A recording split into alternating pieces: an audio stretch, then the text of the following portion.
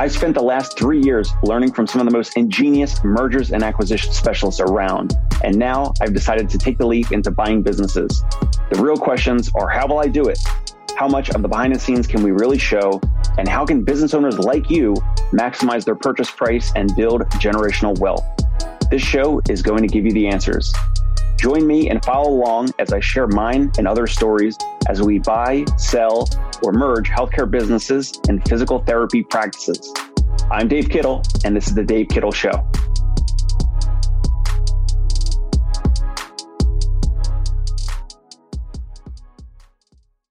Hey everyone, welcome back to part 2 here on The Dave Kittle Show with Marty Howard, one of our board members here at Fieldmaker Group. He's also with 40 Partners. Marty, on the first part, the part 1, you were on our podcast, we were speaking a little bit more about suggestions and advice for potential sellers, giving them a little bit more nuanced advice and suggestions. In this episode, what are we talking about?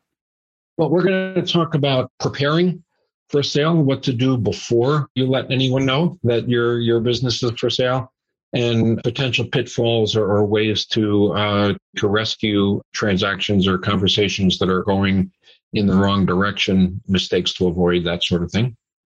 Right. So you had mentioned in the pre-interview, one of the components was if a potential buyer is going to ask a seller for the first wave of information or the first couple documents, typically standard documents. For example, for us, we're asking for the last 3 years of their tax returns and P&L and balance sheet and income statement.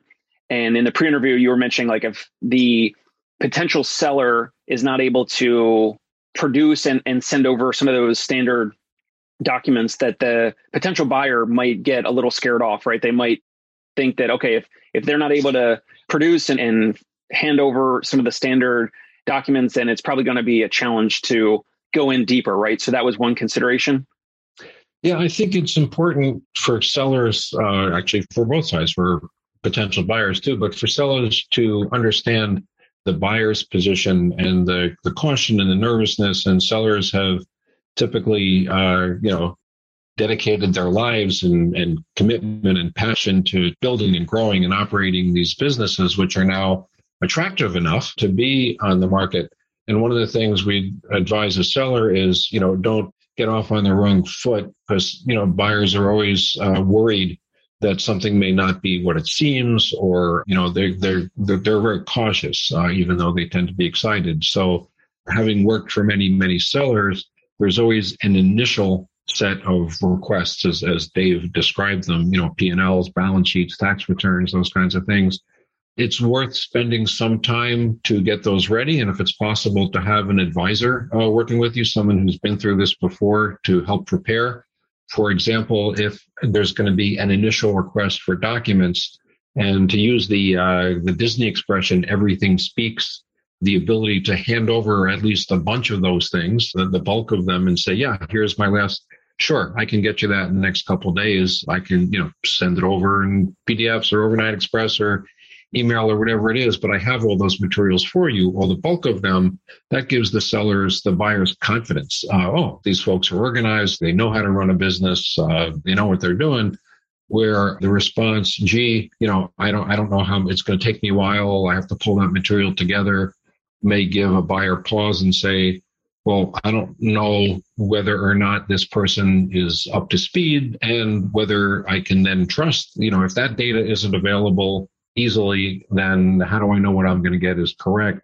And it raises red flags. And again, that's why, especially for folks who haven't been this before, getting some advice from appropriate folks well in advance of announcing or making yourself available is something I'd strongly recommend. Got it. And when you mention advisors, are you specifically talking about a broker, a business broker, or an M&A advisor that's not a broker?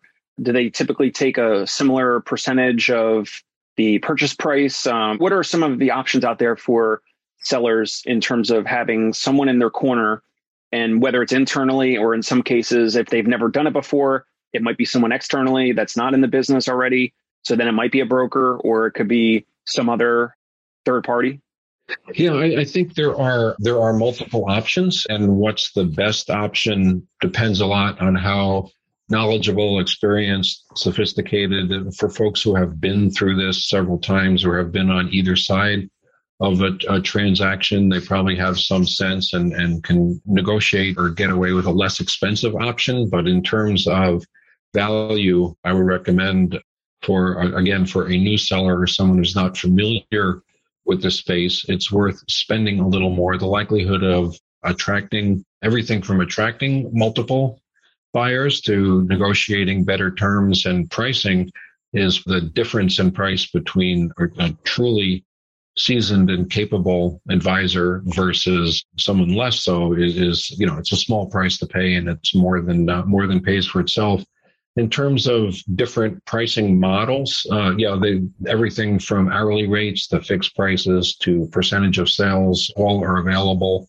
I don't know that any one is superior to the other, but you should know that there are those options to choose from. And obviously, on the one hand, a percentage of the deal can mean a significant amount of money, but it also means that person has some skin in the game, as it were. And the higher the price, the better for them, as opposed to a fixed fee where, regardless of the outcome, the dollar amount they make is the same. But those are, I think, the individual you'll be working with, and feel just as you're hiring an employee or a consultant or advisor for any other function, the most important thing is someone who you feel that you can trust, work with, and communicate effectively with. Got it. Awesome. Let's next talk about salvaging a deal. So we've been in a situation where sometimes there's a loss of context or a lack of communication if it's more through email. And what I've learned is hey, just get on the phone with that potential seller as much as possible. Or if they have a broker, have 3-way conversations or Zoom calls with the broker, and just kind of keep everything open. And that seems to be the best approach in terms of moving something along, in terms of a progress and speed that the potential seller is looking for, in terms of their comfortability with the speed of the next several steps. What are your thoughts on salvaging a deal, whether it's a lack of communication? Is it a lack of experience from the potential seller? If there is a deal that's kind of falling through, what are some things around that? What are some ways to salvage it? Or is that even possible? Yeah, it is possible. And I think the core reason why most problems occur during transactions, during the conversation, is people are speaking different languages, right? The entrepreneur, the builder, the operator of a company is not thinking about things the same way that someone looking to acquire a company is. They speak different languages, come from different worlds often. And so you mentioned communication, which is absolutely key. And early, prevention is worth a pound of cure, right? An ounce of prevention. So if you get the sense that a conversation just didn't go well, or questioning the tone of an email, my advice would be, because these things are highly emotional as well as factual and spreadsheet related, deal with it immediately. If something seems off, they didn't hear what you said or what was important to you, or there's an email where the tone seems to be confusingly or perhaps hostile or questioning, pick up the phone, deal with it immediately, because it's always going to go downhill if it's not addressed. Again, these are emotional as well as tactical issues for everyone involved. So early communication, continued communication, and open. Folks who are experienced in this space know that things can happen bad. So an early phone call that says, "Hey, are we miscommunicating? I thought I made it clear here, and that doesn't seem to be resonating. Or am I missing something? Is there something you're not getting from me that you think you should?" Because have that open conversation. Again, much, much better, and you're likely to resolve or get back on the right track, as opposed to waiting and hoping that you just, gee, I must be wrong here. Everything, I hope it's okay, even though it doesn't seem to be. Trust your instincts on the communication parts. And if anything is even slightly a kilter, then deal with it immediately. And I think that's the single biggest piece of advice I can give when something is going wrong. It usually stems from that not understanding, not communicating, and that's usually repairable. Awesome.